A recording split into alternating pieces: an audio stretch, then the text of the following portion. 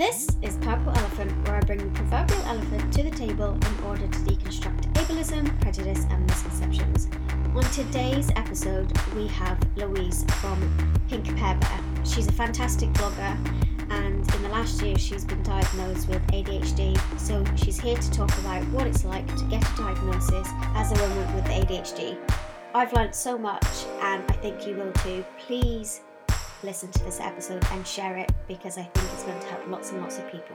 The misconceptions that a lot of GPs still have, and even some psychiatrists, are things like you have to be hyperactive to have ADHD, which is not true. There's three kinds of ADHD. There's hyperactive, there's inattentive, and there's combined.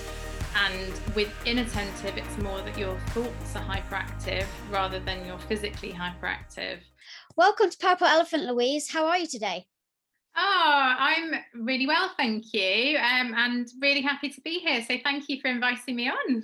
Oh, well, thank you so much for coming on. I have loved following your journey online over the last, was it 5 years you've been blogging now, or longer than that? It'll be 6 years next month, which, blows my mind a little bit. I don't know where that's gone.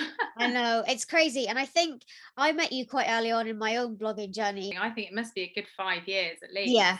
It definitely feels that long ago to me. I feel like I've just known you for ages, and obviously following you online as well. So it's nice that you can form friendships like that online. Absolutely. So for those that don't know you, would you mind introducing yourself, please? Of course. I'm Louise, and I blog at Pink Pear Bear, and I've been blogging for 6 years, almost. And I started talking a lot about mental health and things like that. And recently I discovered that I've got ADHD, which hadn't been on my radar at all, and explains so much. So now I talk a lot about ADHD, and especially ADHD in women, because it's very, very different. What I feel that I've learned from you is so much that I've never really learned from anyone else. And I feel so grateful that you're choosing to share your story online, because you're educating people like myself that didn't know anything about it. Or I had the kind of stereotypes in my mind from having children, or boys especially, with ADHD, and how it transpires in them. So yeah, do you want to explain your journey to that? Yeah, of course. So, exactly like you said, I mean, I had in my mind that ADHD is boys at school jumping on the desks, jumping out the windows. You kind of have that stereotype, and I had been trying to find out what was going on with me. Years and years. I think I was first put on antidepressants when I was about 15. And I'd struggled at school, I'd struggled with friendships. I would always try and change I think of it as being sort of like a personality chameleon, to fit in with the various groups that, I was trying to be friends with. I had terrible anxiety, really bad social anxiety. And I kept going back to the GP, and I was given more antidepressants, different antidepressants. I was told it was anxiety. And I've got 2 children, and I had very bad postnatal depression. So they put it down to that. And so I got to sort of last year, and I really ended up just feeling really bad, sort of the worst I felt. And I was eating so many carbs, I was eating so much sugar, I put on a lot of weight. I just felt really anxious all the time, really low. And one of my best friends said to me, "Have you ever thought about ADHD?" And I said, "No, I haven't," because I also had the stereotypes of what it was. But she said, "I think you should look into it." So I started reading about it, and it was like a jigsaw piece. All the pieces were falling into place and making a picture of my life. And I joined Facebook groups, and I felt like I could like I was like, oh, I could have written every single post in here. And it was such an overwhelming feeling when you felt a bit different all the time. Like I'd always felt like I just didn't quite fit, and I just wasn't quite doing things right. No matter how hard I tried, I didn't quite get it right socially, or lots of things. Like I would start new jobs and be really enthusiastic about it, and then I'd end up quitting. And lots of new hobbies, I'd start them, get really into them, and then I'd just stop doing them. And I was always told if I put as much effort into doing my work as I did avoiding it, I would have done very well at school. So I carried all that with me, that I could have been successful, but I wasn't. And to suddenly find out that there could be something behind it, and it had a name, and there were lots of other people the same as me, was huge, absolutely huge. So I contacted my GP and I asked for a referral for an assessment. And I was very lucky, it was really, really quick. And I was diagnosed within a week of my visit to the GP, which is very unusual. Wow. Yes. And then I was put on medication and everything changed for me. Yeah, I don't know, just monumental. I think I'm now much more organized. I'm much calmer. I felt like I had a core that was just pure anxiety. And I felt like that was just sucked out of me and replaced by pure calm, which Wow. I know I just never have believed it possible before, because I lived with that anxiety for so long and it dominated everything. To suddenly be free of it, and I started rebuilding my self confidence and my self esteem, and then I started talking about it online, and I was blown away by the response. It was incredible. And then I started making TikTok videos about it, and I didn't expect, I'd been on there for a while.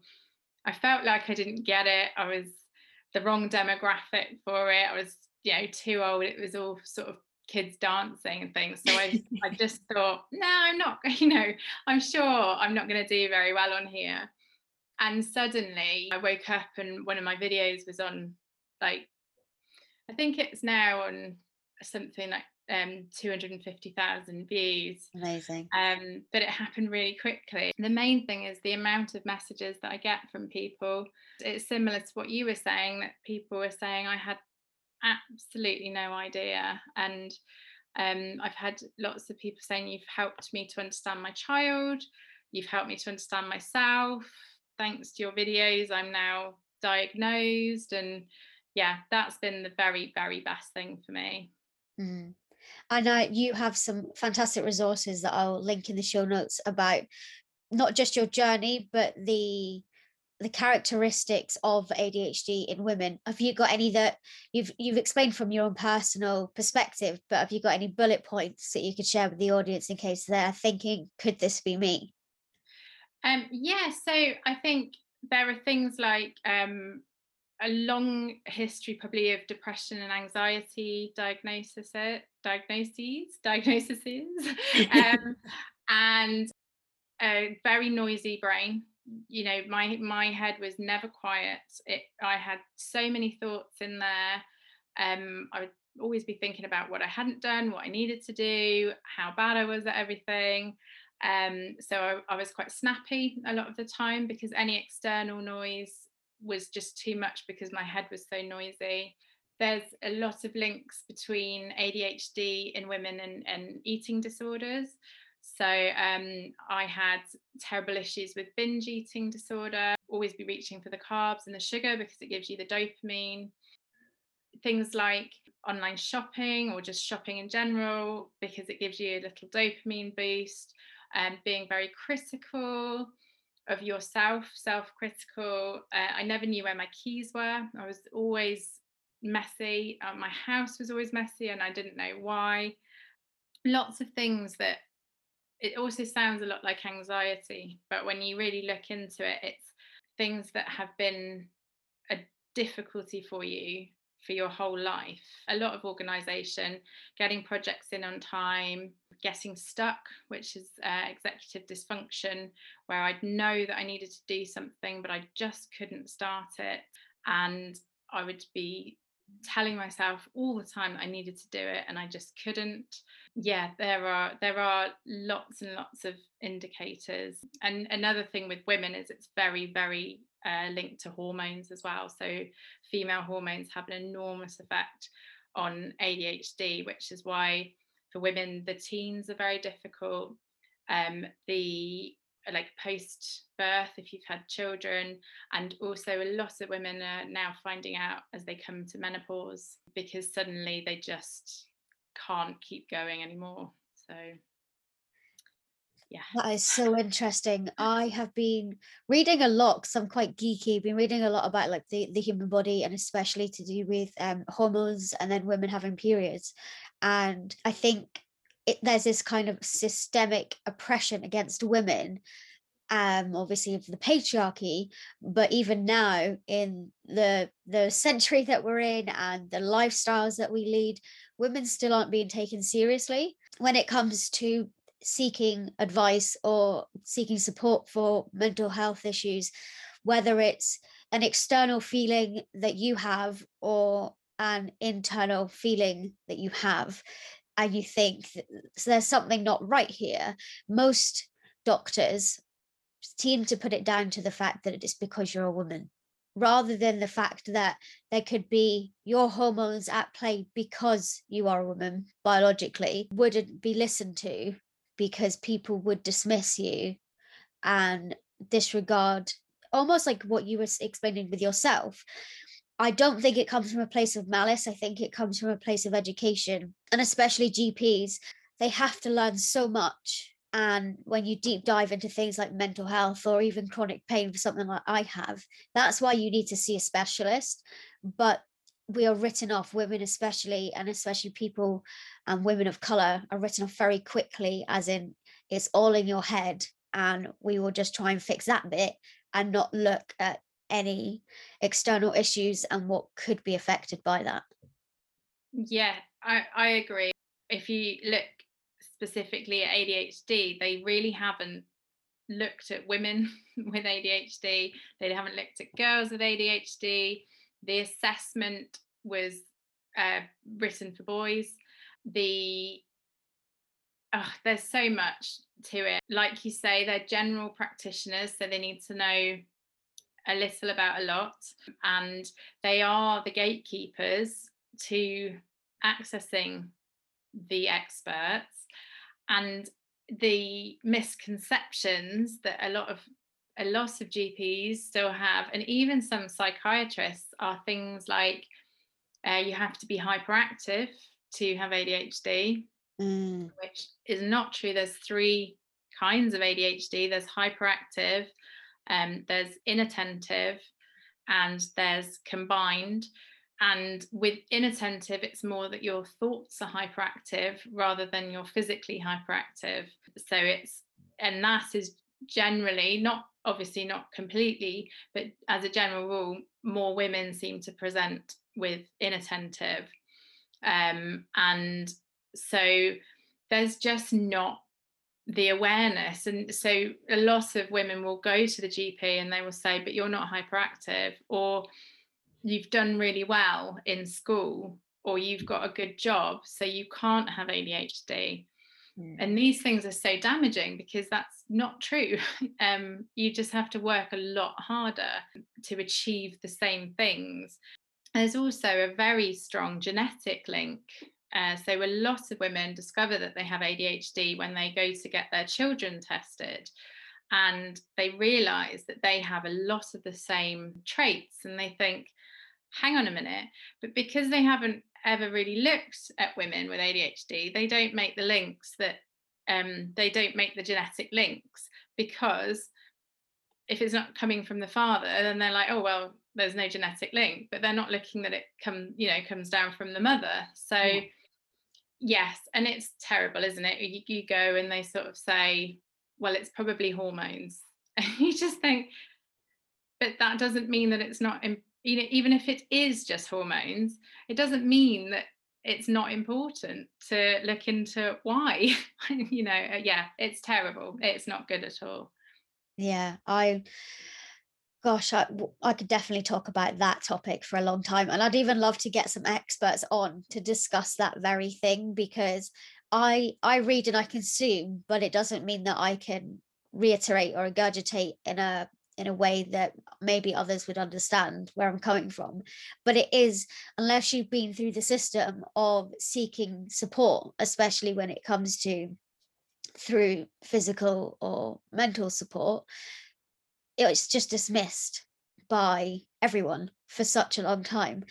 And anything from chronic pain, as we said a minute ago, through to mental health issues, all the way through to just general life. If you are struggling with something, they will try, unfortunately, not blaming them, but they will try and find a way to medicate you just to stop the symptoms rather than find out the cause.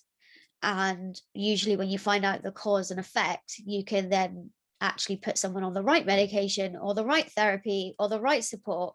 And like literally, like for you, it's like a light switch has changed, and you feel. I think you said you feel like the person you felt you've always should have been. Yes. Yeah, absolutely. I've had so many different antidepressants prescribed because that's just what they were giving to me. That, oh, you must be depressed, have some antidepressants. But the antidepressants raise your serotonin levels, but with ADHD, it's actually a neurological condition where you don't make enough dopamine. Yeah. So it doesn't, you might feel temporarily better because obviously having a big boost of serotonin is going to make you feel better, but long term it's not going to help you because it isn't fixing the issue.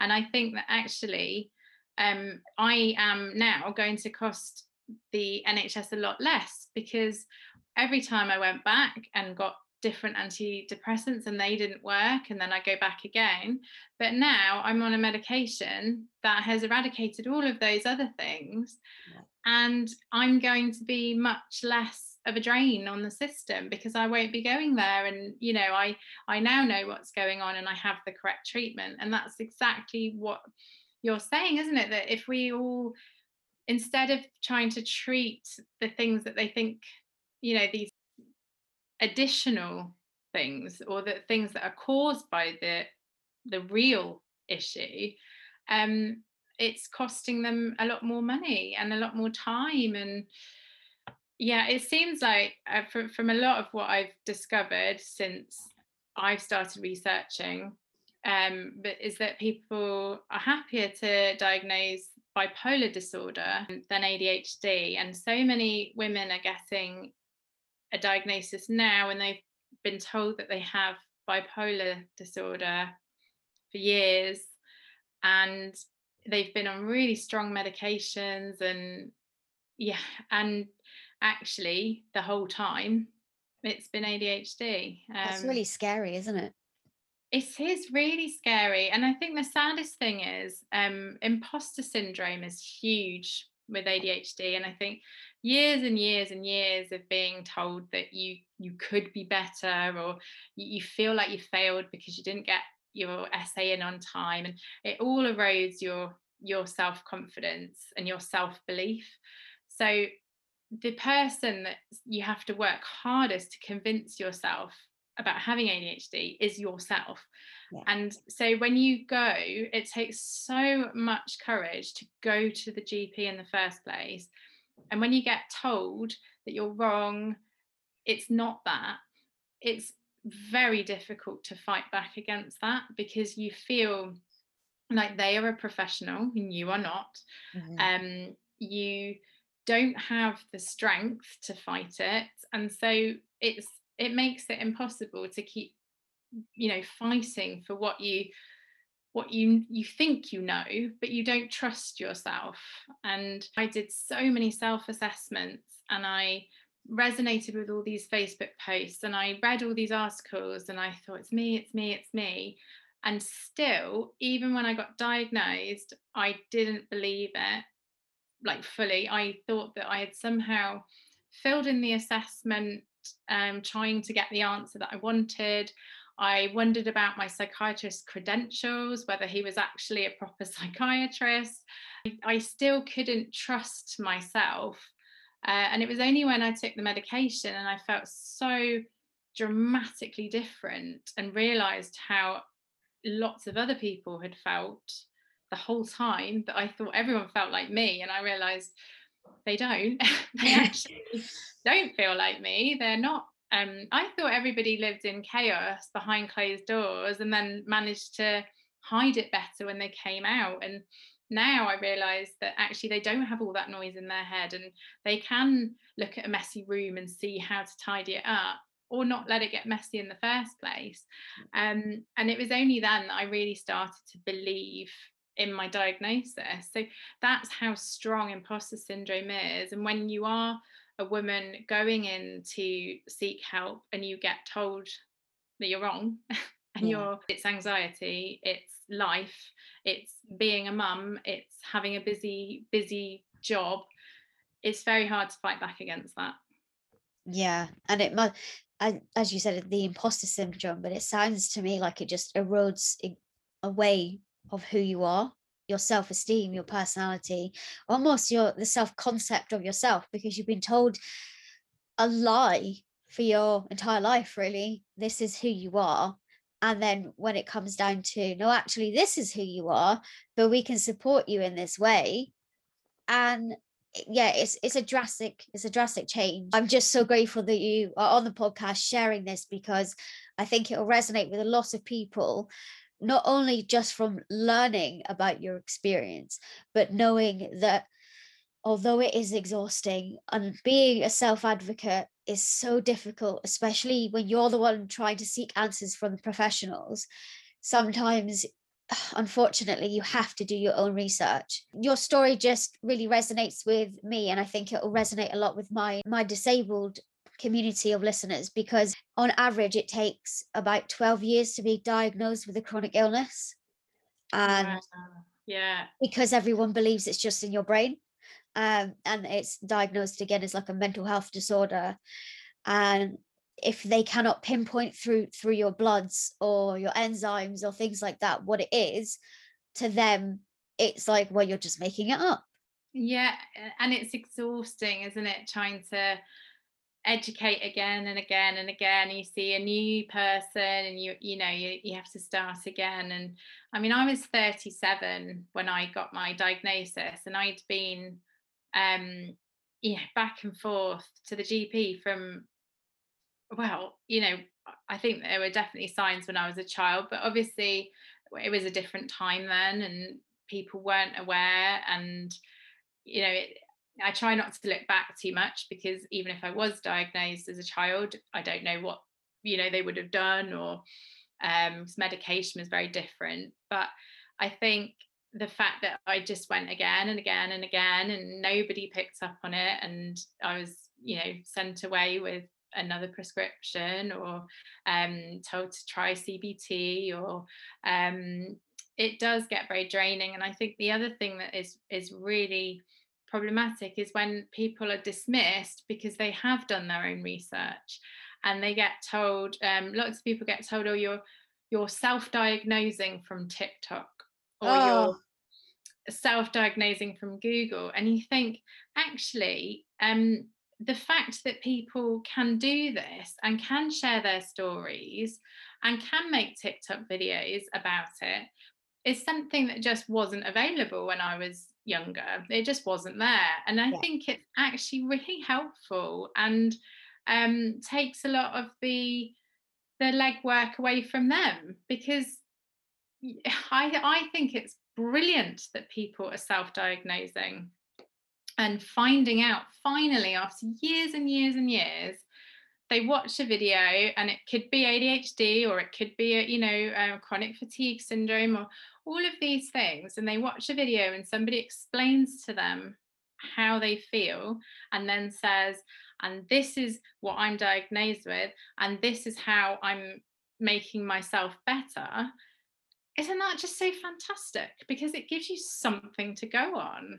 Absolutely. And I am so grateful to the NHS. Like, I would not probably be here today. I wouldn't be surviving if it wasn't for the NHS. But, we do have a big issue in the system where you shouldn't have to try and self-diagnose through doing your own research, through finding people on the internet. And I could probably think of 5 friends that I've made online in the last 6 or 7 years who all have been in exactly your position, and they've been diagnosed with chronic fatigue syndrome, or they've been diagnosed with Ehlers-Danlos syndrome, because other people online were sharing their story, sharing their journey to, I kept getting turned away, I kept getting neurological assessments and it wasn't working, and etc, etc, etc. And I finally got a diagnosis, and this is the path that I took, and now this is my journey to recovery, or at least stability.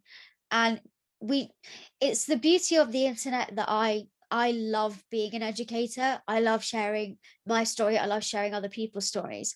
But it's really sad to me that this is the time that we live in, because we're a first world country. If you think of the lack of resources that we have as a first world country, what resources or no resources, support and help do people get in second and third world countries?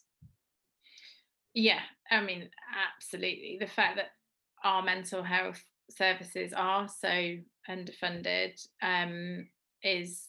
is absolutely tragic, because the amount of people that don't get the help that they need. And I think, like you, I agree. I think the NHS is fantastic, and we're so lucky to have it. And the all of the people in the NHS work so hard and they're so caring, but they're all really limited. They're limited by funding, they're limited by how many staff they can have on their team. And yeah, I think a lot of people in a lot of countries have no help whatsoever, and their entire lives they don't live a full life. And that's just, it's tragic, isn't it, Yeah, really? absolutely. So, what advice would you give to someone, maybe even if it isn't just ADHD, but someone that's in your position, feeling that you're not quite yourself, you aren't who you're meant to be, and you don't quite fit in? Would you give people advice to look elsewhere? Yeah, if you're feeling like there's something not quite right, and I think it's very important to trust in your instincts. I think that's kind of gone out the window a lot, really. People are just saying, well, if you see a professional and you're told there isn't a problem, then you've seen a professional. But I think it's very important that we try and listen a little bit more to our instincts. If you feel like there's something not right, um, try and do a bit of research. Maybe have a look online, search for some of your symptoms or your traits, see what comes up. Have a little look. Apparently, TikTok's quite good for giving people. I always get people saying, "Oh, this keeps coming up in my For You page, and I feel really targeted. It's like it knows me, and I don't." I love I have no that. idea. Have a little look out there, because there is an awful lot out there. There's lots of videos on YouTube, there's TikTok, there's Instagram. You can just search for your symptoms and just trust in yourself. I think that's really important. If you feel like there's something not quite right, and you feel like you just want things to be different, but you're not quite sure how, or how to get there, or what could be different, I would definitely say do some more research.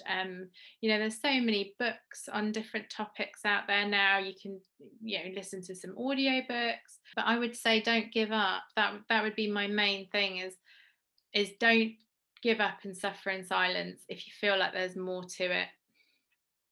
Absolutely. I think that's fantastic advice. And I really do hope that everyone listening to this, especially if they are feeling in that stuck situation, that you look online, you try and find community. I think Facebook has been wondrous for you. And for someone like myself with chronic pain, there are great Facebook pages out there, but I love Twitter. I think there's so much on Twitter and now TikTok that can really help give you a sense of community. So even if it's not necessarily getting a diagnosis straight away, you'll make friends. You'll have people in your corner that understand you and will let you explain, this is the way I feel, and instead of judging you or dismissing you, they'll say, I get it. And I think having someone almost listening to you, truly accepting that this is your truth, instead of trying to find a solution that isn't the right one, is more powerful sometimes than the the research and the diagnosis of itself. Absolutely. And even if you just lurk in the group and you just sit back and look and watch the posts, even just hearing other people saying things that you feel or you've experienced is incredibly powerful and can be really healing as well. If you've really suffered for a long time and it's really ground you down and you feel totally invalidated by everybody that you've been to see and spoken to, but then you suddenly find a group full of people who feel the same way, experience the same thing. Yeah, it can really, really help, definitely. Thanks so much for listening to this episode of Purple Elephant, ADHD in Women, with me, your host Sassy White, and the lovely Louise Williams of Pink Hair Bear. I hope you got lots from this episode. I know I did. She definitely busted a lot of myths and misconceptions. There's so many great links in the show notes. Please check it out. If you're not already, please follow Louise. And most importantly, I hope this episode has helped you to become a better human being.